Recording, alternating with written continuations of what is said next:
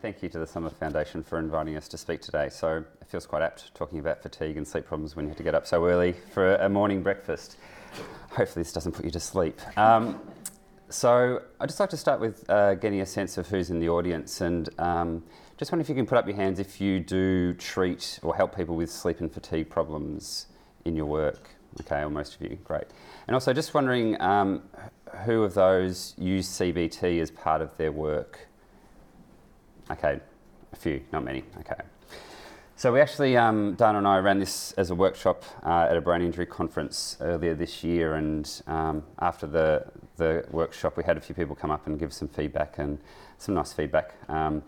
But interestingly, the person who was most excited about the workshop was the tech guy in the back of the room who was doing the slides. So he said he'd always had sleep problems and now he had some techniques to go home with. So we hope this is actually useful for your clinical work, but if it's helpful personally as well, that's great. We work as part of a broader team, so I just want to acknowledge the rest of our research and clinical team. So particularly Jenny Ponsford and Sylvia Newen, who have led the research side of this, and Kate Frensham, who is one of the neuropsychologists who delivered the therapy along with Dana and myself. So fatigue after brain injury, like I'm sure this is what you see a lot in your work. But what is it? There are lots of definitions, but broadly speaking, fatigue is a subjective and usually very unpleasant symptom that people experience. And it has a range. It can range from tiredness to complete exhaustion. It's both mental and physical, and I think when you talk to a lot of your clients, you'll notice that they talk a lot about the mental fatigue, and that's something that they really notice as being quite distinct from how things were before. And this really just interferes with their ability to function, to sustain or initiate activities that they want to do. And I quite like this description, which is from a therapist who works with people with brain injury. So she says, the fatigue that they experience defies description, going far beyond and far deeper than anything a person with no brain injury would consider as profound exhaustion. So when you talk to people about their fatigue, they just say it's just so overwhelming, and a sense that people can't really understand how bad it is, and something that they've never experienced before. In terms of sleep problems after brain injury, these are really quite wide-ranging, from formal sleep disorders such as insomnia, which simply is difficulty falling asleep or maintaining sleep, hypersomnia, which is an abnormal need for sleep, a lot of sleep, sleep apnea, narcolepsy, but also just general sleep complaints that essentially people find it hard to fall asleep, or they wake up too early, their quality of sleep is not very good, partners talk about snoring. So lots of different complaints that people will report. And what we know, and I'm sure what you know, is that it's very common. So we're looking at least a third to a half of people with brain injury who will report problems with fatigue or sleep. And often they will report having both problems.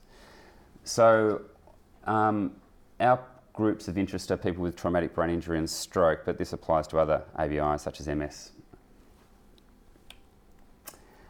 So these problems are far greater than what you would see in the general population. And in terms of the underlying causes of these problems, this is really an area of growing knowledge and development. So there are proposed particular regions of the brain that are important for sleep function, for arousal, neurochemical systems such as melatonin, and physiological processes. So I'm not going to focus a lot on this, but really this is an area that we're trying to understand a bit more.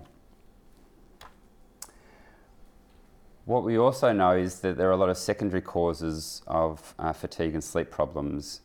So problems such as anxiety and depression, chronic pain, cognitive problems themselves. So these issues, which often do co-occur after a brain injury, often can contribute or lead to people having poor sleep and fatigue during the day.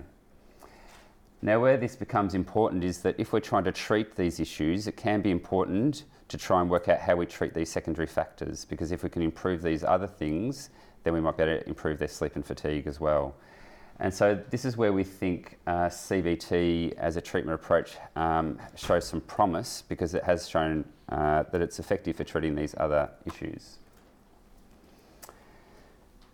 So to date, there is no evidence-based or guidelines around the best way to treat fatigue and sleep problems after a brain injury.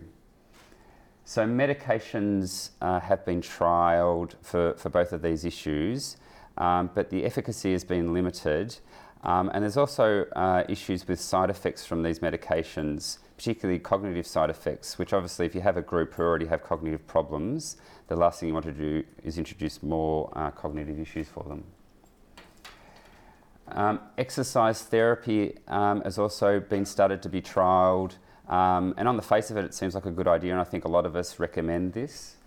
In terms of traumatic brain injury itself, there isn't a lot of evidence that it does actually help with fatigue. There is some evidence in stroke that it does assist with fatigue, but it's still an area that needs further investigation. Light therapy, where people get exposed to blue light, has shown also a little bit of promise in helping fatigue, but unfortunately it seems that the effects don't seem to last beyond when people stop using the light therapy. So maintenance of the effects has been limited in some early studies. So this is why our group has turned to cognitive behaviour therapy to try and look at treating some of these issues. So for those of you who don't know CBT, I'm sure you've heard of it, but so it's really a talk-based therapy where the focus is trying to change patterns of behaviour and patterns of thinking that are contributing to symptoms with the aim of improving or reducing symptoms, improving the person's function and quality of life. So CBT has been around for a long time now. We know it's effective in treating a wide range of emotional and health-related conditions. And importantly, it has shown that in the general population, it has been effective for treating sleep problems like insomnia, but also fatigue in chronic fatigue syndrome. But at the moment, there's limited evidence that CBT is effective in treating these problems in people with ABI. So CBT is, a somewhat cognitively demanding therapy, and we can't assume that it necessarily will be efficacious if people have these cognitive issues. So this is why we embarked on a trial to look at CBT for treating sleep and fatigue problems to see if it was effective in people with stroke or TBI. So this was led by our doctoral student, Sylvia Nguyen, and we conducted a randomised controlled trial involving 39 people with either a stroke or TBI, and there were a range of severities from mild to quite severe. So they presented with either having poor sleep quality or fatigue, and most of them had both of these complaints. The CBT involved 8 sessions, and that was compared to a treatment as usual group who just got whatever they were normally getting in terms of their therapy. For some of them that was nothing, for some of them they were still involved in rehab as well. So the CBT was delivered by Dana, myself and Kate, so neuropsychologists. And importantly, the treatment, and we think this is an important part of it, focused both on the sleep problems and the fatigue problems. Because they co-occur so frequently, we thought that was quite important. So we'll unpack the treatment in a little bit later in the talk, but broadly speaking, what we were aiming to do is to change patterns of sleep and patterns of activity during the day, but also changing people's misconceptions about sleep and fatigue and how best to manage them, because a lot of people develop ideas about the best way to manage these issues, which may not actually be helping them. And often it was that changing their ideas about the best way to manage things, which was really important to lead to behaviour change. So we've also been doing CBT for other issues such as anxiety and depression, and what is clear is that you really need to adapt CBT for people with cognitive impairments. You have to simplify a lot of the materials, you have to provide repetition, you need a lot more visual handouts and reminders, and a lot more active planning. So when we delivered the therapy, we did modify it quite a bit to suit our group, and Dana and I will talk a bit more about how we did that when we give you some of the descriptions of the treatment. So all I'll say about this slide is that, so a mix of people with TBI and stroke, most of them were further down the track. So on average, at least 2 years post-injury. We did have some people who were earlier, but most of these people were further down the track. So I just want to briefly present some of the results. So here we have their sleep outcomes. So baseline is before they started treatment, 2 months is after they finished the intervention, and 4 months is a 2-month follow-up. So up the top we have a measure of sleep quality, and down the bottom we have a measure of insomnia symptoms, and lower scores represent better sleep, essentially. And what you can see is that the CBT group in blue improve at a much faster rate than the treatment as usual group in terms of both sleep quality and insomnia symptoms. But probably the most important thing was the difference was maintained at follow-up and actually was increasing in terms of the effect. So CBT is a skill-based program. We're really teaching people new skills and habits, and it's potentially that over time these can actually become more effective. When we looked at the fatigue outcomes, they weren't as strong, but there definitely were some improvements. We had 2 different measures of fatigue, and unfortunately they showed different things in the 2 different groups. But we do think that the fatigue might be slightly different in people with TBI and stroke. With a lot of the stroke cases, there was a greater physical component than in the TBI group, and it's possible that explains some of the differences because the 2 different measures might be picking up different things. So overall there was an effect, and some of these effects were maintained at follow-up, but there were some things we need to unpack and understand. Although we weren't actively treating anxiety and depression, we had quite large effects in terms of improving their mood. So both their anxiety and their depressive symptoms reduced across the treatment and on follow-up. So it seems that this treatment was also addressing those secondary factors, which is likely to help their sleep and fatigue. So in summary, the CBT did seem to have a strong effect on their sleep, so we were focusing really on insomnia and hypersomnia primarily. There was some reduction of fatigue, but it was a bit more complex in terms of understanding what was going on, which we need to unpack a bit more. There were secondary improvements in their mood, but most importantly, these effects were maintained, and that's what we're really looking for in a treatment like this. But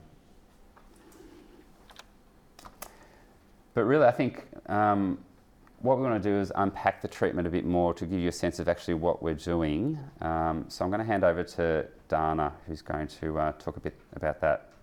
Cool. Now? Now? Sure. Or am I doing the first? Either way. Shall I keep going? Well. Seamless. Okay. So we had 8 sessions, but we had 6 modules of intervention. So each module focused on a particular aspect of either sleep or fatigue. And importantly, these were interspersed throughout the whole treatment. So we were concurrently trying to treat both issues, and as I talked about what the focus was. So this is what the modules looked like. And we're not going to go through it module by module, but we're going to focus on, Dana's going to talk a bit about assessment and formulation. And then talk specifically about the fatigue interventions, and then I'm going to talk about the sleep interventions themselves. But this is what the program looked like across the whole 8 sessions. We also ended with a review of therapy and relapse prevention, which is really a core part of CBT, is giving people strategies to avoid relapsing. Now I'll hand over to Dana. Okay, so as Adam said, I'm going to talk now a little bit about assessing where people are at when they start the intervention and setting the goals, coming up with a formulation, and then leading into the fatigue interventions. So as part of the study, but in general in clinical practice this is also a good idea, we did do a range of different psychometric assessments of fatigue and insomnia. So that included measures of sleep and fatigue, as Adam described before. I haven't got copies of them on these slides, but I'm happy to send them to you if you would like copies of them. And you know, as Adam presented in our research, we found that they were sensitive to change the fatigue measures in different populations, but the sleep ones, you know, have been shown to pick up that improvement. So good to use in clinical practice also, I think. So we also then, when we start therapy, we did a clinical interview to assess their experience of fatigue and sleep disturbance during their daily lives and get a good picture of what their pattern tend to be during the day and their routines of sleep at night or lack thereof.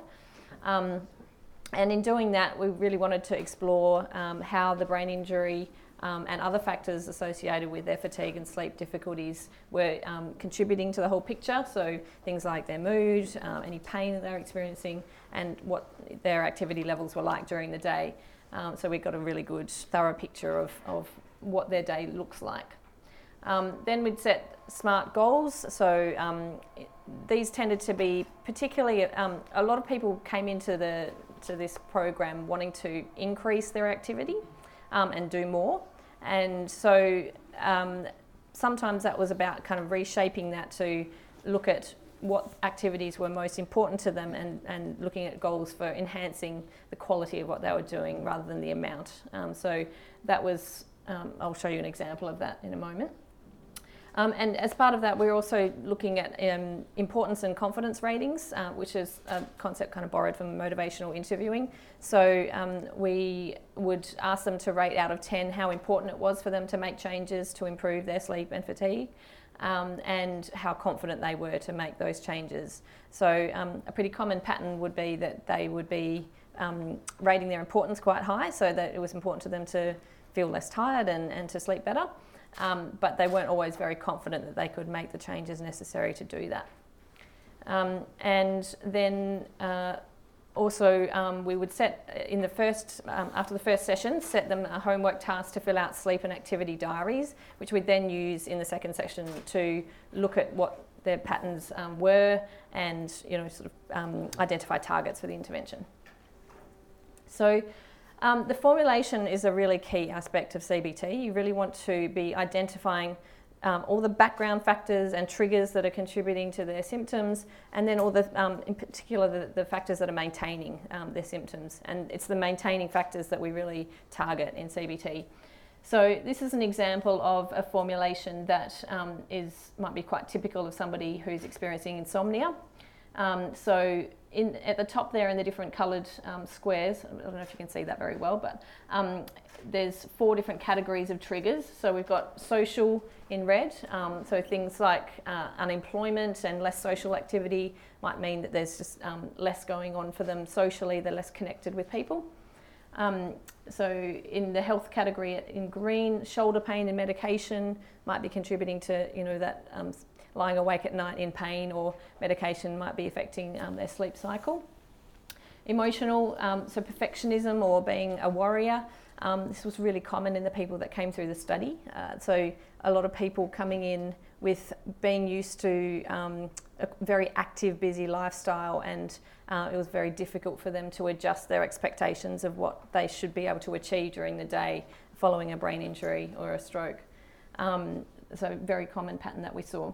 And then environmental demands, so lots of chores. So, you know, often after a brain injury or stroke, there might have been just a work reduction or stopping of work, and which meant that there's more domestic duties to be done at home, and so sometimes there was a sense of being a bit overwhelmed by all the things that needed to be done and worked out at home. So then down the bottom, maintaining factors. So in relation to the presenting symptoms of insomnia, so that might be problems getting to sleep or waking up in the middle of the night and not being able to get back to sleep. So then at the top of the circle there, you've got sleeping in to catch up on sleep. So let's say this person's laid awake for a long time, trying to get to sleep. They don't get to sleep till 2 o'clock in the morning, and then they sleep in till 11 or 12 to catch up on that. Then they might worry about their daytime functioning if they haven't had enough sleep. I think, oh, I'm not going to be able to manage all the things I'm supposed to do today. So they then, as a consequence, do less. So they don't do as much. They think they won't be able to achieve as much. Then they feel guilty about that, feel quite hopeless about themselves.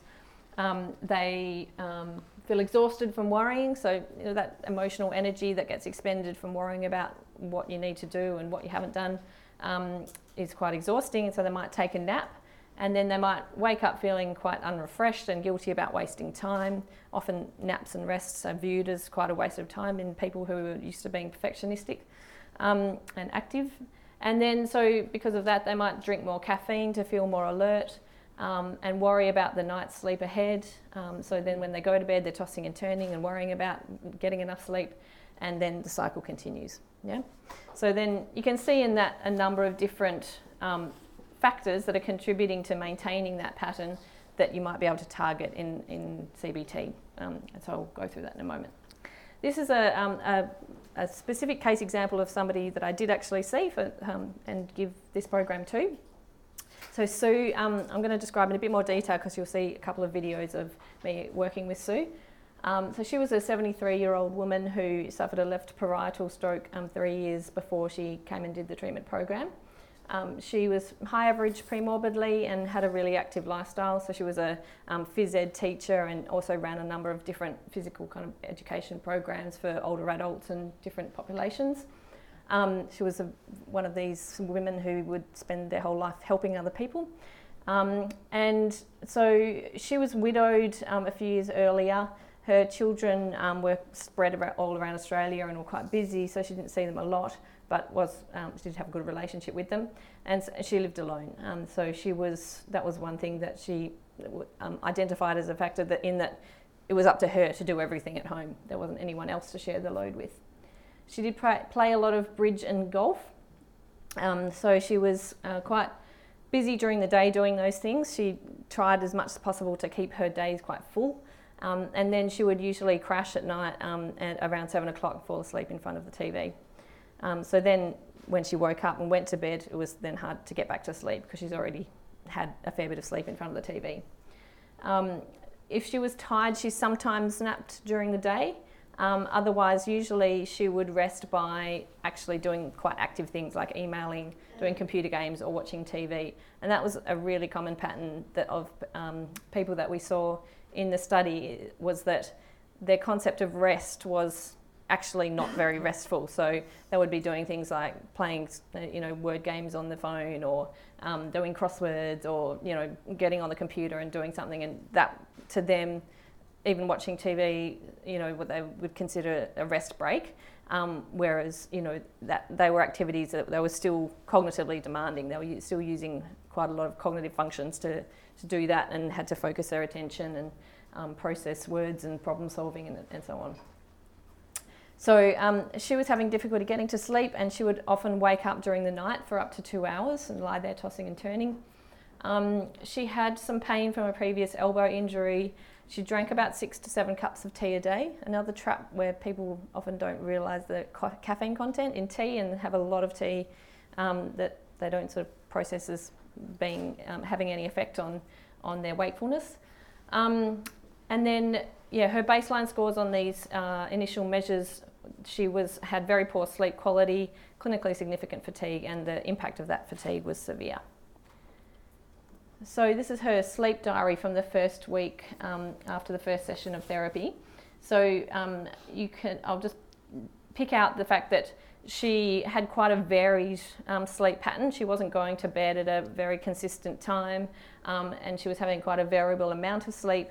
Her sleepiness during the day was generally reasonably high, particularly when she didn't have very much sleep, and she was waking a fair bit during the night. So not an ideal pattern of sleep. And then this is her activity diary. So this is just an example from one day, just to highlight that, she would really fill her time by, so she had a bridge lesson in the morning, then she had an art lesson, then she came home and did her emails. She crashed for 30 minutes at that point because her fatigue levels were up to 9 out of 10. after all that activity, and then she went out again at night and did more bridge. And was quite tired then too. So not very surprising that she had a fair bit of fatigue. So this is the formulation that I shared with Sue, and you'll see me doing that in a moment. I just wanted to, I won't go through the maintaining factors because you'll see me doing that on the video with her. But at the top there's, you can see in the social category, the fact that her best friend actually is living in Queensland, and so her really close group weren't living close by, so she didn't see them very often, and her family had limited availability, so socially she wasn't quite as connected as she would have liked. Her health, so she obviously had the stroke and she had the pain from the shoulder injury, and her medications, she was having some statins which were messing with her a little bit. And then emotionally, she had some occasional stress, particularly from things like her strata title and things. She had a few landlord issues, and also just loneliness. She was, feeling quite lonely at times. And then living on her own in terms of environmental demands, she had a lot of responsibilities. So now I'm going to show you a video of me describing with her the maintaining factors. So this is a real therapy session, warts and all. So I'll just, might need to go to the computer. Do you want me to do that? Right. That's all right.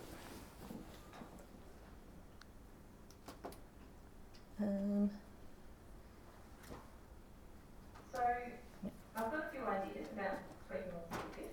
But before that, maybe I drew up just then a little bit of a formulation of what you told me last week and put that into a bit of a diagram for how I think it's going to contribute. Would you like to go through that? So, and you can add. So this is just my ideas. Obviously, you know yourself best. So please, if anything doesn't sound right, let me know and I'll change it. Mm-hmm. So anything else to add to any of these, do you think, up here? I don't think there's anything at the moment. Okay. So now down here, I suppose this is kind of how the cycle perpetuates itself. So I guess, one thing that is clear is that you're used to being very active, and being on the go and feeling productive and feeling helpful. Yes. And so food provider. Yes. Yeah. Pretty much. Yep. And now I'm not. Yes. Different change of role. Yeah. Change of role. Yeah, and that can be really hard because when your sense of self-worth and identity is very strongly linked to that sense of being productive and helpful and provider, when that's changed and taken away, that can really shake your sense of who you are and how you value yourself. Yes. And so it's quite interesting though, because I now don't worry about what other people think. Yeah. It's quite interesting because I used to be running around, I provided things to people like classes and stuff like that, and you had to be worrying about how it went. Mm. And people said to me, you used to be the the fittest person I knew, and I know, well, I'm not anymore. Mm. It's just not there. Yeah. And so, and the fact that you've let go of worry about those things, I think is really adaptive. That's you've had to kind of be faced with the fact that you can't do all those things that you used to do and fulfill all those roles, and so worrying about that is not going to change that. It's just going to cause emotional energy, and so letting yourself let go of caring about some of those things has been helpful because it means you're not spending excess emotional energy on it. But I suppose it would, I imagine, trickle in from time to time, and that kind of pattern is still there in you a little bit. An example this morning, I'm riding quite slowly into the wind, and some people have got electric bikes, so they whiz past, but then someone else just whizzed past. In the old days, I would have been up the front. I said, okay, all right, I'll see you later, Yeah. And someone actually commented, said, your gears could be done, and I said, no, I was in the right gear, I'm just doing these. She said, okay, fair enough. Yeah. But they're not me. Yes, being like that, yes. So, in that moment, do you think there's a little... of course, of course. But then you countered that immediately with a, this is how it is. And there's no point to be trying to do that, because I'm not going to get there. No. Is that kind of thought? Yeah. Yes, that would not be a great outcome. So, yeah, so I guess here is, that belief that you need to, so I've not phrased that beautifully there, but, that your level of activity and productivity is quite closely linked to your self-worth, is what Yes, I think that's true. Yeah, yeah. So what that then means is that, now being forced to be less active, actually resting is quite uncomfortable for you. You're not really used to that. It feels awkward and not very restful because you're kind of there stewing and feeling, I don't like this. I feel maybe there's a thought of lazy maybe could pop in. Yeah, definitely popping. Yeah, yeah. And, acknowledged last week that, sitting in front of the TV, you do accept that that's the thing you need to do, but there's still maybe a background tone of guilt there a little bit. And, you said when you looked at these things, I don't really like seeing that TV in there. So there's that sort of, I don't quite like those bits where I don't feel like I'm doing anything productive. Particularly if I don't like the show. Yeah. Yes. So you're not getting any enjoyment out of watching the show. Some of the later, it's not good. Yes. And because of that, maybe you keep pushing yourself, even if you do give yourself a rest of watching TV, but you might, you do keep trying to do as much as you can possibly do until you're at the point where you're too tired to continue. So, yeah, that's good.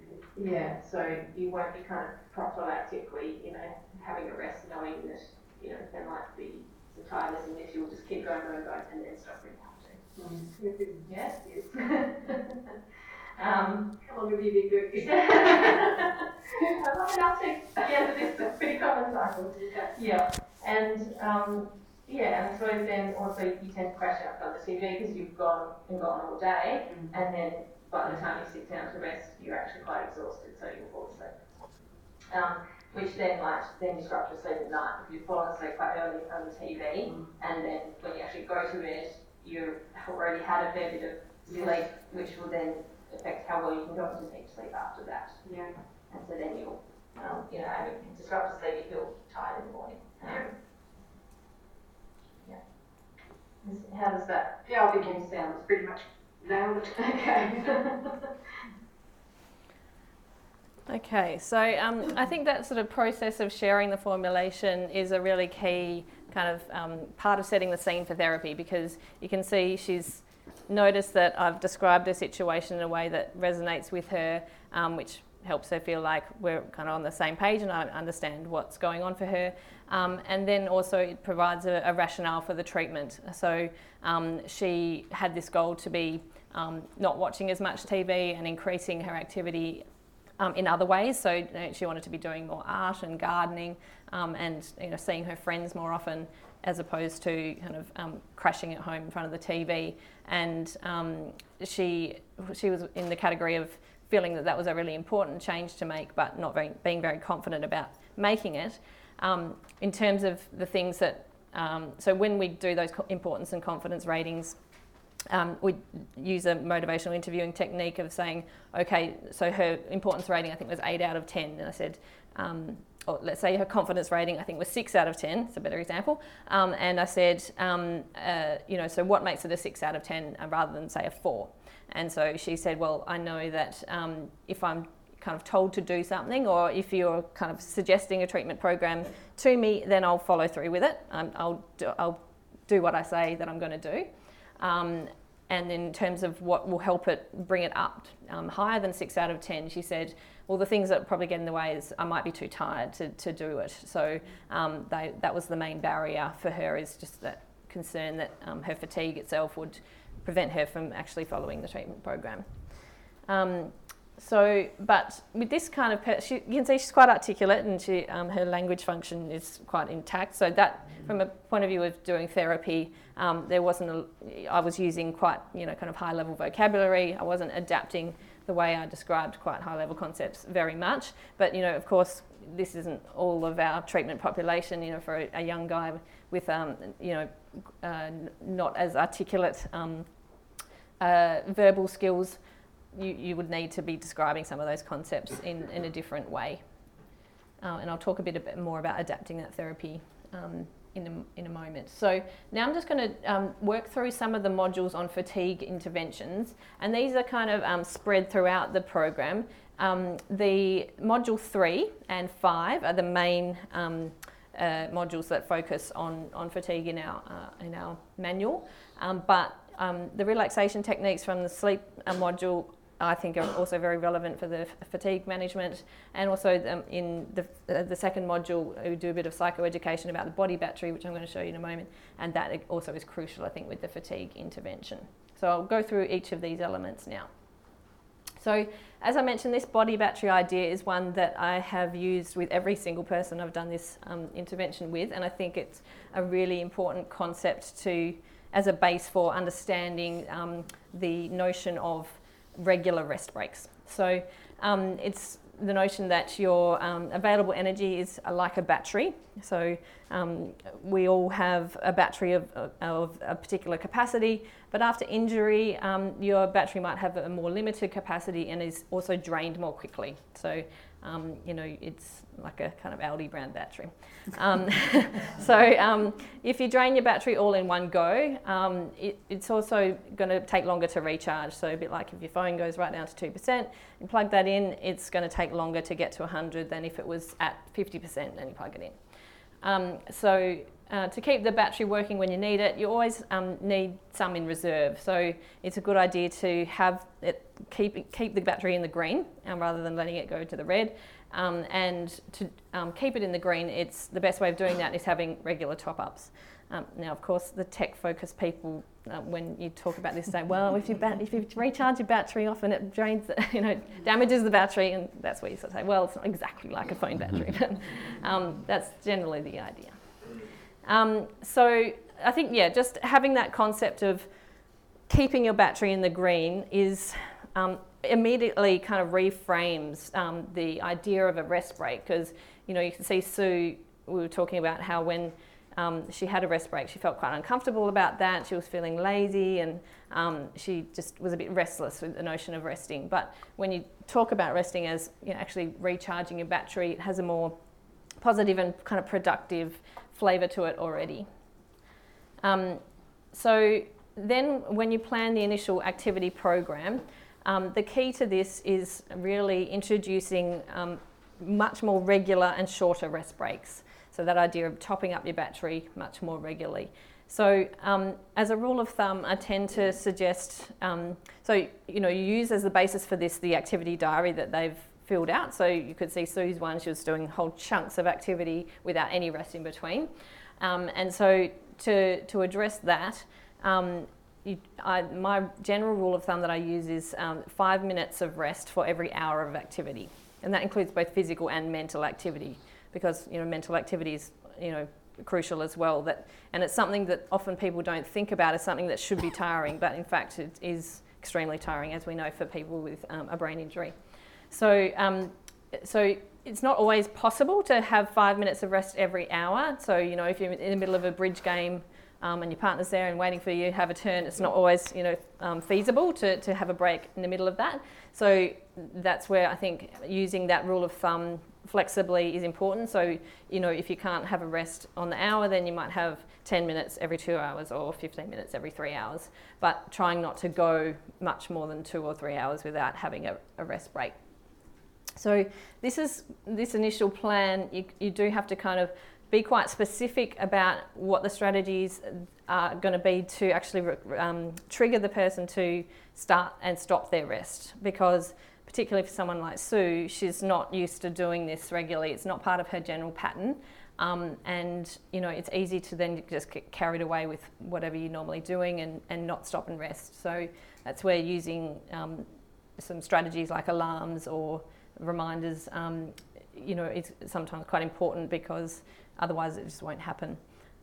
But this, I think, acts a little bit like a script, and for people who are quite perfectionistic and like to do what they're told by an expert, then it can be quite helpful, because it's like, well, this is your prescription for what to do with your rest breaks, and it also actively targets the potential barriers to introducing those rest breaks. So, and then in the session after that, once they've had a go with, trying out those rest breaks, you then need to review and see how often they've managed to actually implement them. And so this is a little table to help guide, the percent of success and the potential reasons for non-achievement, and then what you might do in response to that. So sometimes it's about actually, when they might have thought about rest, but they've sort of thought, oh, no, I'll be right, or I don't. It's still that sort of entrenched belief of rest is unproductive, might get in the way, and so the beliefs about rest you might need to address as the next port of call, or there might be just forgetting to like it's just sort of not in the habit, so they've forgotten to implement it. So there some memory strategies or organisational strategies might need to come into play a bit more, and then it's also, you might need to sort of work out the balance of physical and mental activity too. So if they're doing each of those in long chunks, spreading them out in having more of a balance of physical and mental activity also might be useful. And so in working out the best way to rest, as I mentioned, a lot of people tend to use screens or other mental activities to rest naturally.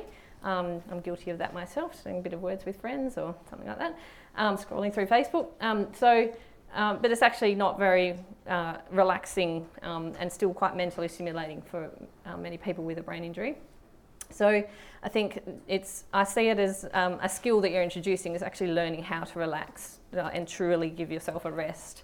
And so for that, we often, with almost everyone that I did, I would introduce some relaxation techniques.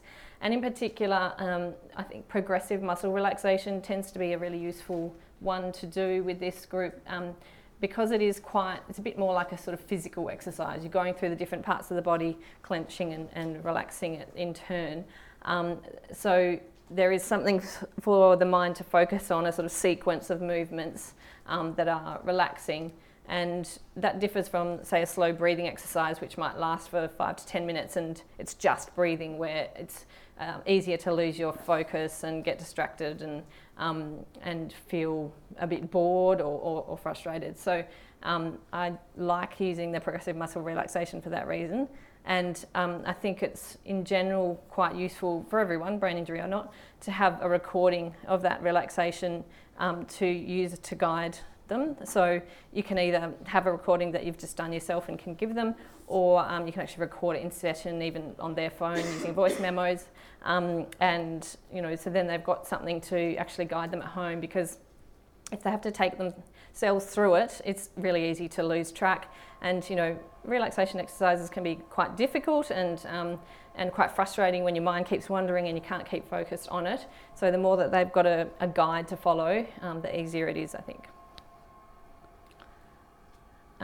Okay, so now this is another little video of me working through some barriers to the activity rest schedule with Sue, and also reviewing some options for rest breaks and summarising her homework. So it's sort of addressing some of the sort of logistics, I suppose, of making sure the activity program is in place. And that's another motivation, that it was the day that you didn't get really much of a chance to have a break. There's a lot of activity, that's when you crashed out. Because you had your battery was only about activity, not and only physical activity. Yeah. Just didn't work that way, it was too weak. Yeah, but I think often just coming up to a stroke, it's that mental activity that is more draining than the physical activity. That will be what gets that battery right down there. And so, that makes a lot of sense what happened that day. And so good, it's a good illustration of the importance of that regular recharging, so that then, at night, you're not right down at 5% battery level and crashing in front of the TV and then not able to sleep later. Yeah. So, anything that we can do to brainstorm how you could incorporate more rest at that? No, because I was out social, it was pretty hard to sit there and meditate in sessions. So some times, some things that I've suggested are even, just going to the bathroom. All my clients, you can imagine them in bathrooms all over Melbourne, just having a few breaths. Like, you don't have to do a full 10-minute meditation or anything, but even just, just sitting and just taking a few breaths, like 8 breaths, just to sort of do a mini pause. That's sometimes just enough, just to recharge just a little bit, and just that little top up. So I wonder whether that might be something, and even if you're getting in the car to go to the next place, again, it doesn't have to be a long one, but just a minute or. Yeah, well, that worked that day. Yeah. In the car. Yeah.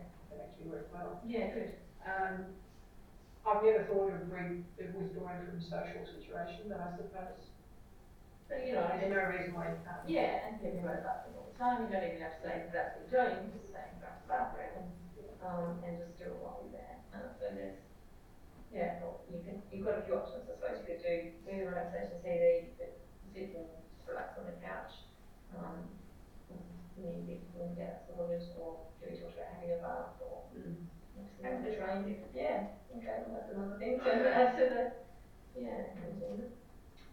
Probably not something that you know in the morning, so maybe that's something after bridge, maybe, a nice sort of relaxing thing to do. That could be sort of winding down towards bed as well. Okay. Does that sound like it's going to work? What might get in the way? I've been quite impressed with the times I've, I mean, we're doing 8 weeks, and I'm already thinking this might be working. Do you know what I mean? So, That's very good.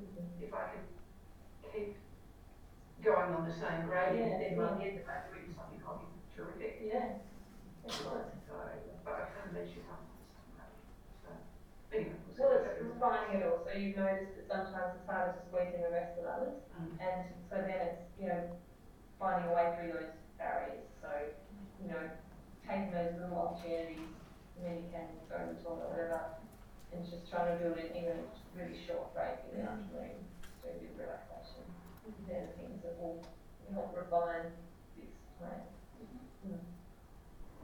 Yeah, but it's great that you have noticed a difference, because that will keep it going and help. Oh, absolutely. Yeah, sort of self-motivating then. If you notice that it works. Yeah. Yes. Yeah. Well, it's good to hear that it's all tracking well, and so we're just doing a bit of tweaking this week. So you're adding in the relaxation, trying to build in the afternoon rest, taking the opportunities, even if they're really brief. Yeah. Brilliant. Excellent. If only they were all that straightforward. But I think really crucial to be doing that work on potential barriers to implementing these breaks, and also the agenda setting and summarising of homework at the end are really important elements of CBT, so that the session is quite structured and it's clear what you're setting out to achieve in each one, and at the end you're reviewing that and making sure the plans for the homework are really clear, and there's a clear rationale for that, and there's a plan for how to implement it and remember to do it. So I'm aware that I'm chewing up some time, so I'm just going to go through this fairly briefly, but in restructuring the thoughts, many of the thoughts that come through in this work are around, resistance, I suppose, to changing the entrenched patterns. So, the rigidity, cognitive rigidity that comes along with brain injury means it's sometimes quite hard to shift some of those beliefs. So you do have to be quite careful in how you go about doing that, and doing it in a way that's different to what it would be for people without a brain injury. So here are just some brief ideas for adapting some of the cognitive restructuring techniques that are a core part of CBT. So in traditional CBT, there's the idea that you're using kind of Socratic questioning to elicit the thoughts from the client and get them to come up with alternatives. But that's not always possible in a brain injured person, that coming up with different ways of thinking about something in a flexible way can be really challenging. So that's where the role of the therapist sometimes needs to be a little bit more directive or proactive in helping the client and prompt the client to come up with a different way of thinking about the situation. So I'd sort of like to think of that process as a bit of a scaffolding or increased level of structure as needed. So you might start off with just asking an open question about, is there a different way to think about this? And then gradually provide a little bit more prompting as needed. If they can't come up with anything, or they're quite stuck on a certain way of thinking, if you had a friend in the same situation, what would you say to them? Sort of stepping outside your own experience to see it from a different perspective. Then offering a choice of one or two other thoughts. Well, what about if you think about it in this way? Or how would it feel if you thought this? And so you're offering a couple of options. And then finally, just directly offering a specific thought that you think might come in handy. So I've got an idea about a different way of thinking about this. Would you like to hear it? So you're still asking for their permission. You're still involving them in the process, but you are also more directly suggesting a particular thought about it. So just to put that into context, here are some sort of common unhelpful thoughts about, particularly about fatigue. And so just take a moment to have a think about how you might restructure these. So if somebody that you're working with expressed these thoughts, when I feel okay, I need to push myself to get everything done. Resting on the couch is lazy. If I don't do all the things I used to do, I'm worthless. If I need to keep my brain active or I won't get better. If I can't do the entire job in one go, there's no point in starting. And if I miss out on doing things, I'll lose my friends. Okay, so these thoughts that you've heard clients express, yeah? So it's good to have in your kind of toolkit some different takes on these thoughts so that you do have something to offer. If a client is stuck on this perspective, you've got some things to offer. If it comes to directly suggesting alternate perspective, you have one to come up with. So just have a moment to think what you might say in response to these. And these are what I have come up with. There's no right or wrong answer, but here's some options. So for rest is unproductive, instead rest recharges me. So again, coming back to that body battery idea, it's kind of giving you that fuel. If I do less, I can do each thing better. So quality rather than quantity. I need to give my brain a rest or I won't get better. So that rest as something that your brain needs to repair itself. One step at a time is better than none. So you do get a lot of people kind of seeing a whole stack of things that need to be done and going, I just cannot do that. That's just overwhelming, the thought of doing it. So breaking that right down into smaller steps and thinking about each step as an achievement. And then if I do things when I'm tired, I'll crash afterwards and miss out on more things. So that cost of pushing yourself too much. Yeah? Okay, so just very briefly, the final part of this fatigue intervention is about the cognitive and physical fatigue and some strategies around that. So it's about kind of, with physical fatigue, finding some different ways of doing things, making sure that the tools that you need are all there, that you're organised for the task that you need.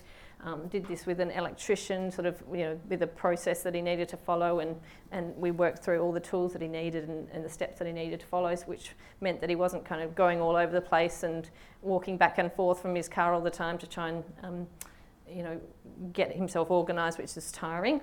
And then with mental fatigue, really breaking tasks down into steps, ticking them off as you go, using memory strategies. So for one of my clients, really learning how to use her phone and putting in calendar alerts was one of the most active ingredients for the interventions, because she was just spending a lot of time trying to remember what she needed to do, and just having that trigger helped her feel much more in control and less tired with the effort of trying to remember. And then also allowing enough time to do things.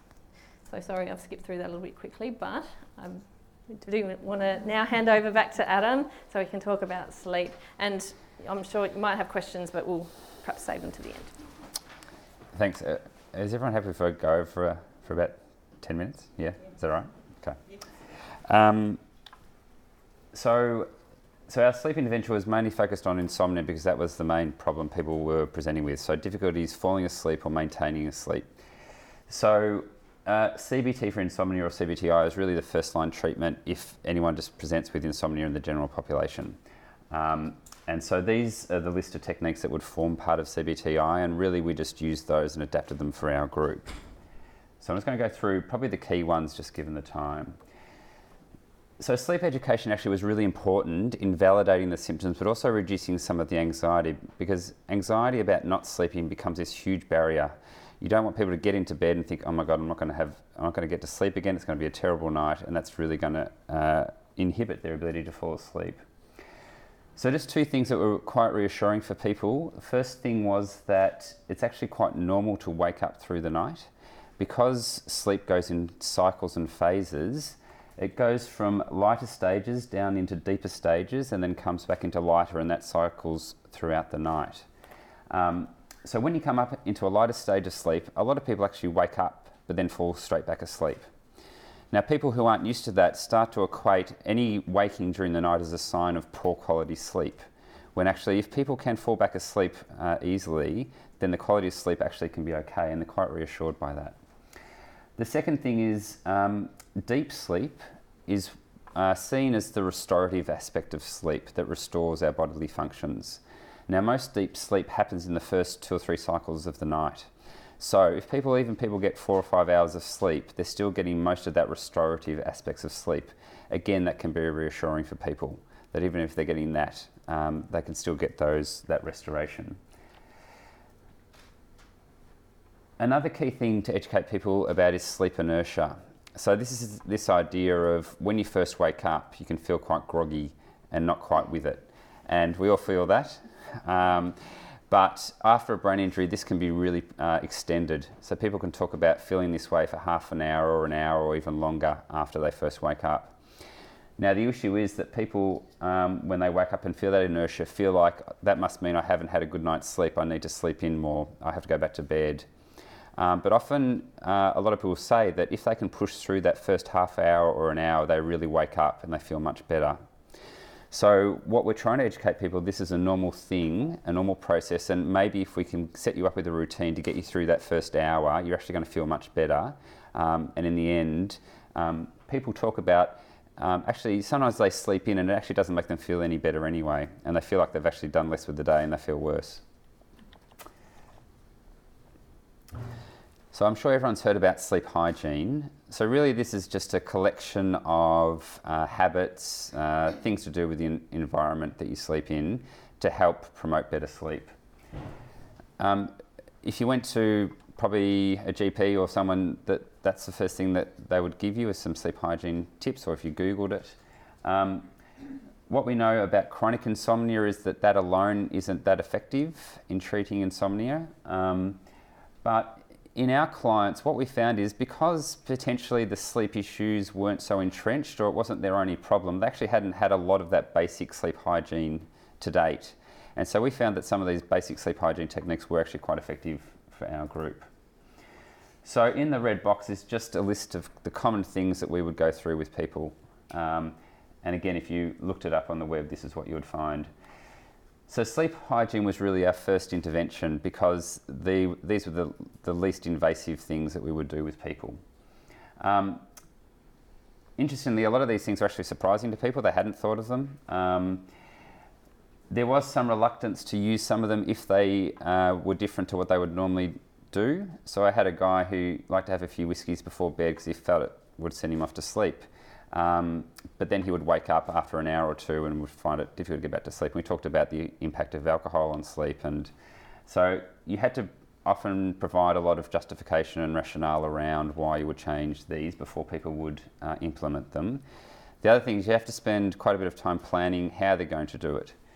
So I think in a group of brain injury clients, just giving them a list of strategies often may not be that effective, and you have to spend some time working out how you're going to implement that. So for example, not looking at the clock is something which we'd often recommend, because people then get anxious if they're not sleeping and they keep looking and get more anxious. But how to stop yourself from doing that is something that you need to plan and work out, because sometimes just turning the clock around isn't enough. You might need to actually take the clock out of the room. Okay. So people who can't sleep, who have insomnia, start to associate being in bed with fear of not sleeping. And that can lead to arousal and perpetuates the problem of falling asleep. So stimulus control is doing everything you can to strengthen the link between being in bed and being asleep versus being in bed and trying to sleep, being awake. So this includes a range of strategies. I want to focus on two. So the first one is only going to bed when you feel sleepy. So rather than prescribe a time that you should go to bed, we talk about a window of going to bed. So it might be, let's go to bed between 10:30 and 11:30, but wait till you actually feel sleepy before you turn the light off. Because if you turn the light off and you're still awake and aroused, then it's going to be harder to fall asleep. I'll talk about three. Having a consistent wake-up time, though, we do think is important, because that helps set the circadian rhythm for the day. And so if people have varying wake-up times, it can interfere with your circadian rhythm, which is a key physiological process that impacts on sleep. The last one, which is really important in terms of this approach, is that if you're not sleeping and you get into bed and you're trying to sleep, is that to actually get out of bed after about 20 minutes. Go do something else in another room, read, listen to some music, do a relaxation exercise, and then when you feel sleepy, go back to bed. So most clients like the idea of the consistent wake-up time because they felt like it got them going for the day. They could then get on with their goals. But getting out of bed was another story. And I don't know if you've ever tried to do this, but it's quite hard to motivate yourself to get out of bed when it's particularly cold. And often people would think, well, if I'm not in bed, there's no chance I'm going to sleep. But then you talk and look at their sleep diary and say, well, you were awake for 2 hours in bed. Maybe it's worth trying something different. Now, the clients who were willing to try this actually found it was really successful, and sometimes only had to try it once for it to work. But it also took the pressure off this, so they felt like they now had something they could do if they were lying awake. So it sort of had this anxiety reducing effect as well. It was also very important to engage the partner if there was one, because a barrier for some people getting up is that they don't want to disturb their partner. But of course the partner is often wanting them to get out of the bed because they're tossing and turning. But if the partner was able to say, oh look, you've been here for a while, why don't you get up and go read in the next room, then that was actually quite effective. So a common thing with people with sleep problems is that they'll often try and sleep in to catch up on sleep, or they'll nap a lot during the day to make up for that lost sleep, which, as I mentioned before, interferes with things like circadian rhythm and other sleep processes. Sleep restriction is quite an invasive technique, but it involves essentially restricting the amount of time the person spends in bed. So if, for example, they're only on average getting 5 hours a night, but they're probably in bed for 8 hours trying to sleep, the intervention would be to actually set that they're only in bed for 5 hours for that night. So the idea is that what you're inducing is a better quality sleep. You're taking away that anxiety of trying to get to sleep. And the idea is that over time you would build up how much time they're in bed, presuming that their sleep quality has improved. And in terms of chronic insomnia in the general population, this is seen as the standalone sort of gold standard of treatment. Now, if you thought they were reluctant to get out of bed, they're even more reluctant to restrict how much time, that they're in bed. And this was more of a second step if other things hadn't been working, because it is quite invasive. And you also had to think about how they would manage the fatigue during the day, because sometimes it could make them more tired, because sleep does fluctuate. Sometimes people will get 4 hours, but other times they'll get 8. So you need to plan if they're going to have a night where they're not having as much sleep, how do they manage that fatigue during the day? And that's where some of the strategies Dana talked about are important to discuss.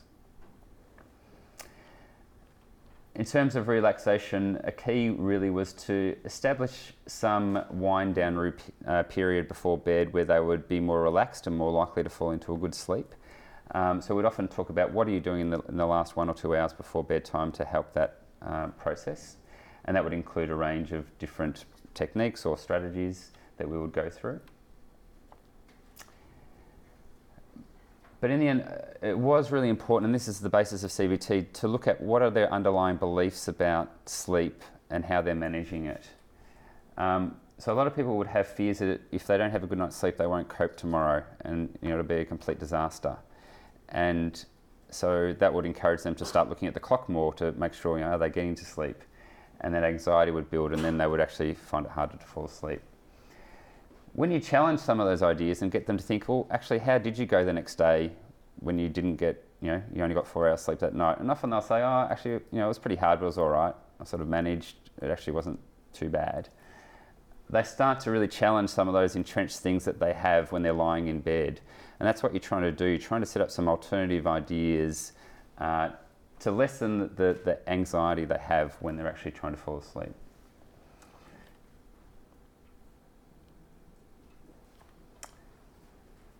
So these beliefs around sleep and this anxiety around sleep was really common, and we've all had it when we're trying to get to sleep. But in people who have chronic problems, they become intensified.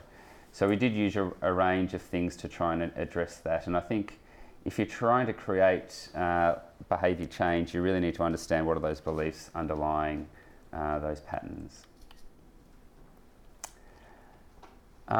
Lastly, I just want to talk about hypersomnia. So this is excessive sleep. So people who sleep for 9 or 10 hours or longer, yet still feel very sleepy during the day.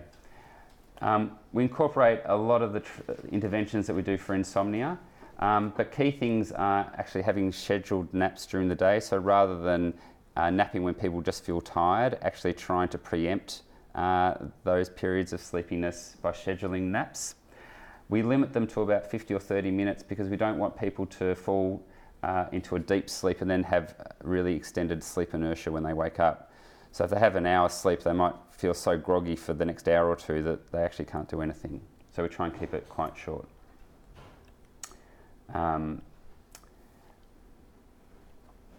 But again, addressing some of the beliefs were helpful. So some people will believe that they just need more and more sleep to feel better during the day, when in fact, when you look at their experience, actually sleeping longer doesn't tend to make them feel better or function better. So we try and limit that nighttime sleep, but come up with better techniques during the day to help them manage that sleepiness. And that seemed to be more effective for them. Okay. So, our belief, and I think the research has showed from what we did that CBT can be effective for treating both fatigue and sleep issues. We do think, though, it's important to treat them concurrently. Because there's no medications involved, it avoids some of the side effects that you can have with medication-based treatments. But with all these treatments, we need to adapt them to our client group, and if people have cognitive difficulties, you need to think how to best implement them. And so that's what you need to think about when you're implementing these techniques. So sorry I sped through that, but hopefully we'll have some time for questions if there is any. Thank you very much, Dana and Annie.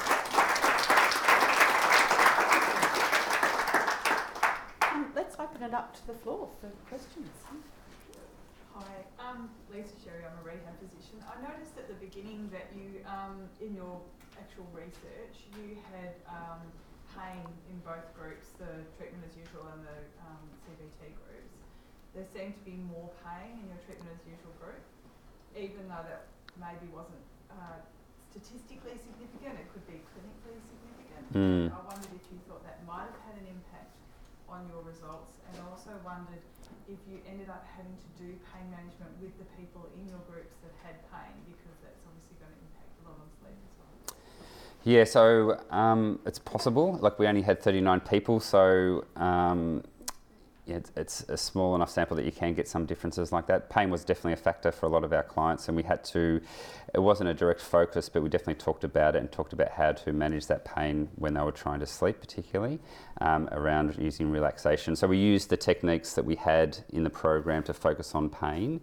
I don't know, Dana had a few people. Yeah, I mean, I think one of the things is that the impact of pain on sleep, there's the direct effects of just being, focused on the pain, but also there's the anxiety around the pain and how it's got an impact on sleep. So I think with our intervention, we did tend to focus more on that. So looking at the beliefs about how pain is going to impact on sleep and their daytime functioning, and trying to sort of shift some of those and reduce some of the anxiety around the pain. We didn't have the scope to do a full pain management, obviously, program within this, but it's a question that's been raised before, and it's a really crucial thing that I think would probably need to still happen in concurrently with a program like this. But certainly the beliefs and the anxiety around pain, we can address as part of this. Hi, I'm Catherine Minotti.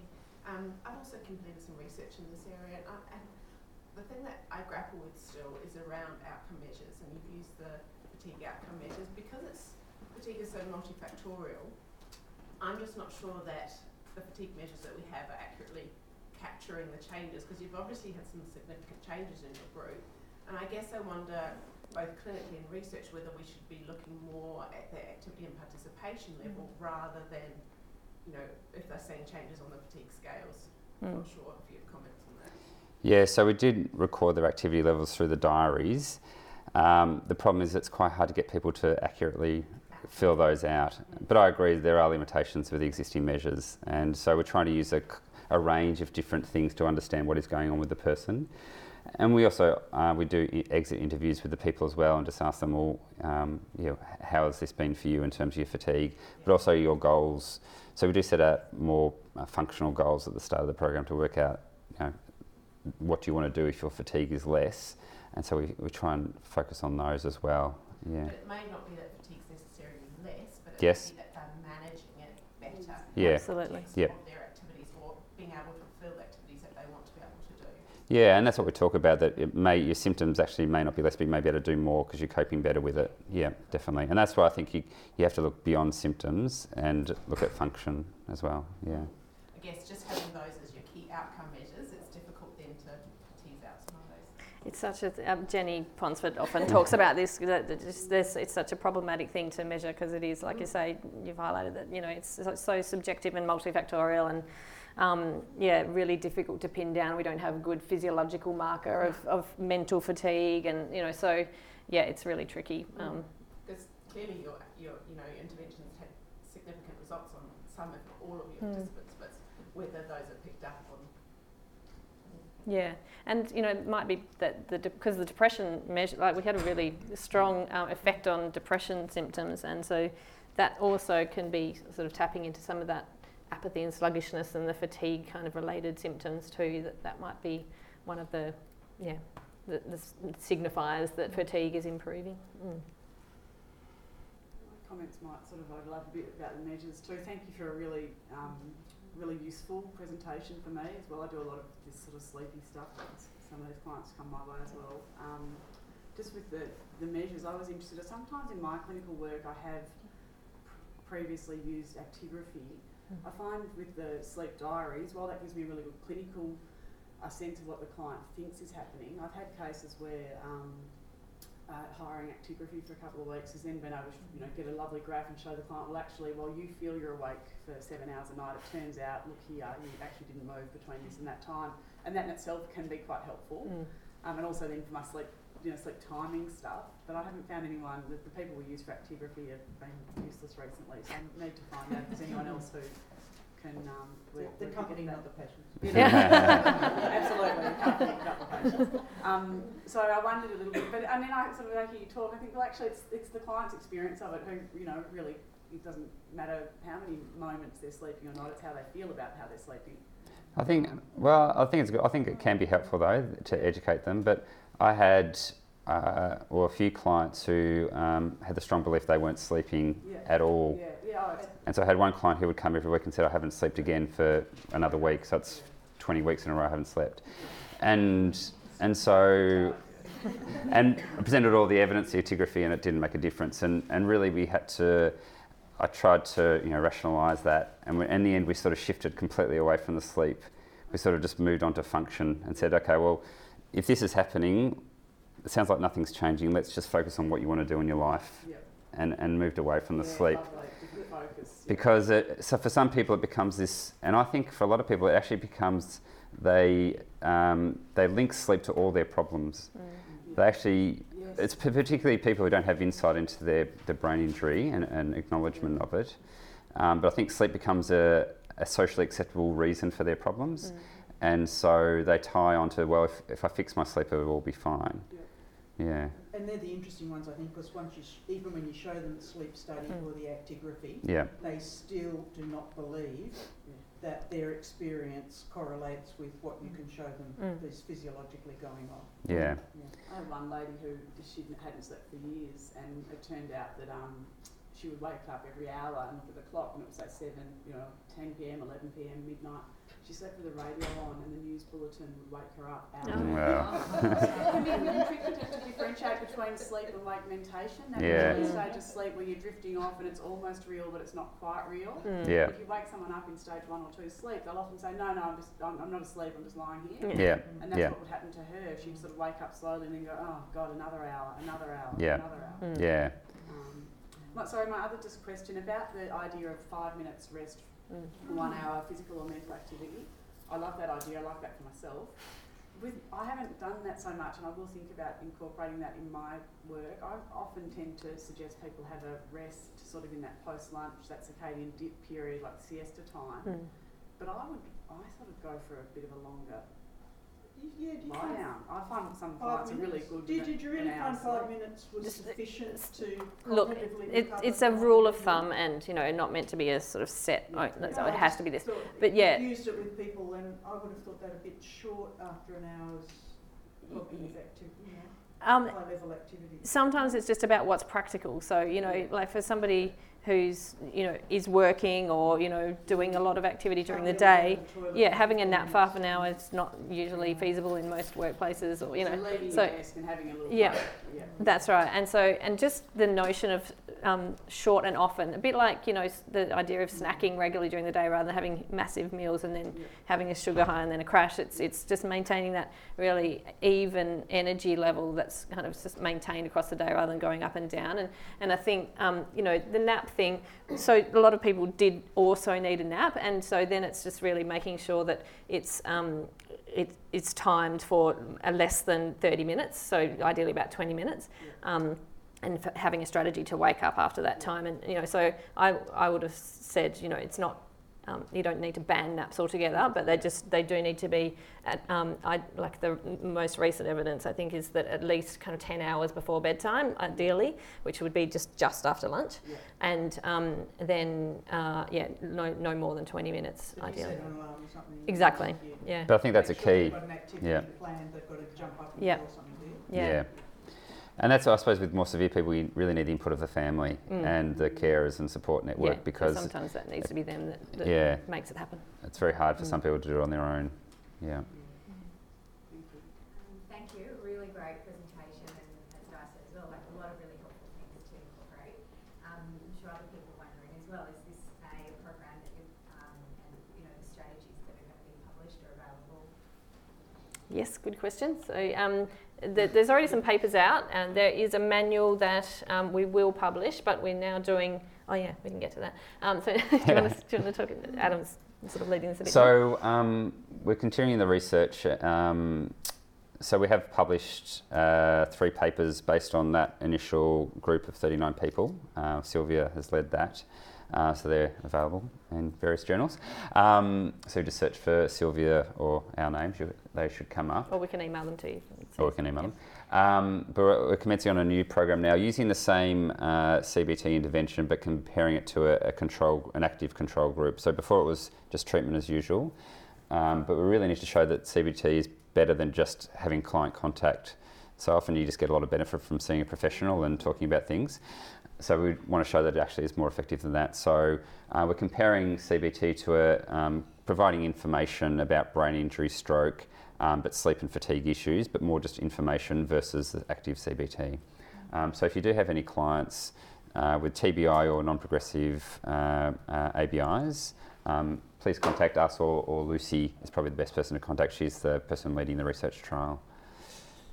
And also, it reminded me, I wanted to just plug BrainSpan. If you're not a member of BrainSpan yet, please join. There's the website there. It's a new multidisciplinary network for clinicians and researchers in the field of brain impairment. So all of you would fall in that category. So yeah, we'd love, if you're not a member, it's just a matter of joining up to the Google group, and it's a hopefully good source of information about new research and things that are happening in the field, resources, things like that. So please do join. Yep. Just had a question. Thanks very much for a great presentation. Really enjoyed it. With the sleep diary, did you have any issues with that making people worse? Because they've got to think, well, am I awake? Am I asleep? Did this, did that? Any of that going on? I didn't get a lot of that feedback. I think we contained it to only at the start and the end. I've definitely seen in clients who are doing it all the time who become so obsessed by it that it does interfere with their sleep. So I agree. I think you need to do it in bursts to see what is going on and if things are changing. Yeah. Did you get many filling it in the morning of the appointment for the whole week? Yeah. Very like. With one pen and the whole thing. Yeah. Look, I think with the client, you can always tell. But really engage. I think very early on, if you felt like you weren't getting reliable information, I would always call the partner and get their input. And particularly about, like, there were clients who would come to us and say, oh no, I don't have any fatigue issues. And you would talk to their partner and say, oh yeah, they just really crash. They're really tired, they're irritable, they fall asleep, before dinner. So getting that informant history was really important. Yeah, so I think, this key with the sleep diary is to enhance awareness for the clinician and the patient about what's going on without it becoming an obsession. So yeah, just using it sort of moderately, I suppose. And sometimes it just, they haven't quite realised the amount of variation in the times that they're going to sleep and waking up. So even just seeing that and pointing out the impact of that on circadian rhythms and things can be a helpful step. Yeah. How long were there were 8 sessions, were they an hour sessions or longer? Yeah, so an hour, but that again could be flexible. So if there was significant fatigue during the session, for example, like sometimes I would actually just do a relaxation, in the beginning or middle of the session, just to break it up and give them sort of model that fatigue management within the session too. But yeah, in general, an hour. Wonderful talk, by the way. Just a quick question about the SAMs as well. What proportion had sort of comorbid chronic substance abuse issues and were self-medicating around their sleep in terms of utilising substances or prescription meds as well? And had that kind of interact with, the effect on the CBT as well? We had that as an exclusion, didn't we? I think we had an exclusion as major substance dependence. I mean, there was probably, there were quite a few people with significant alcohol use and some with other drug use, but if they were really dependent, they were excluded. We probably, I personally didn't work with a lot of people, obviously an issue generally in clinical practice, but in the study I didn't have a lot of people who were really dependent on, say, benzos or, other medications or substances. So generally there's an exclusion, but I think I have to recall, but for some people, for example, we're taking melatonin, and so we allowed that, but they had to be on a stable dose and couldn't change it throughout the study. And so we talked to them at the start that if you feel like with your doctor you need to change it, then you just need to let us know and we'll work out whether you still stay in the study. But generally, people... We had quite a few on sleeping medications, and they were allowed to stay on those, but just couldn't change it during the course of the study. But most people actually wanted to be off them; they didn't want to be on them, and so we're happy to stop using them. So I suppose we talked about, well, this might give you something that would avoid having to use those. Yeah. Thank you very much, Dana and Aggie.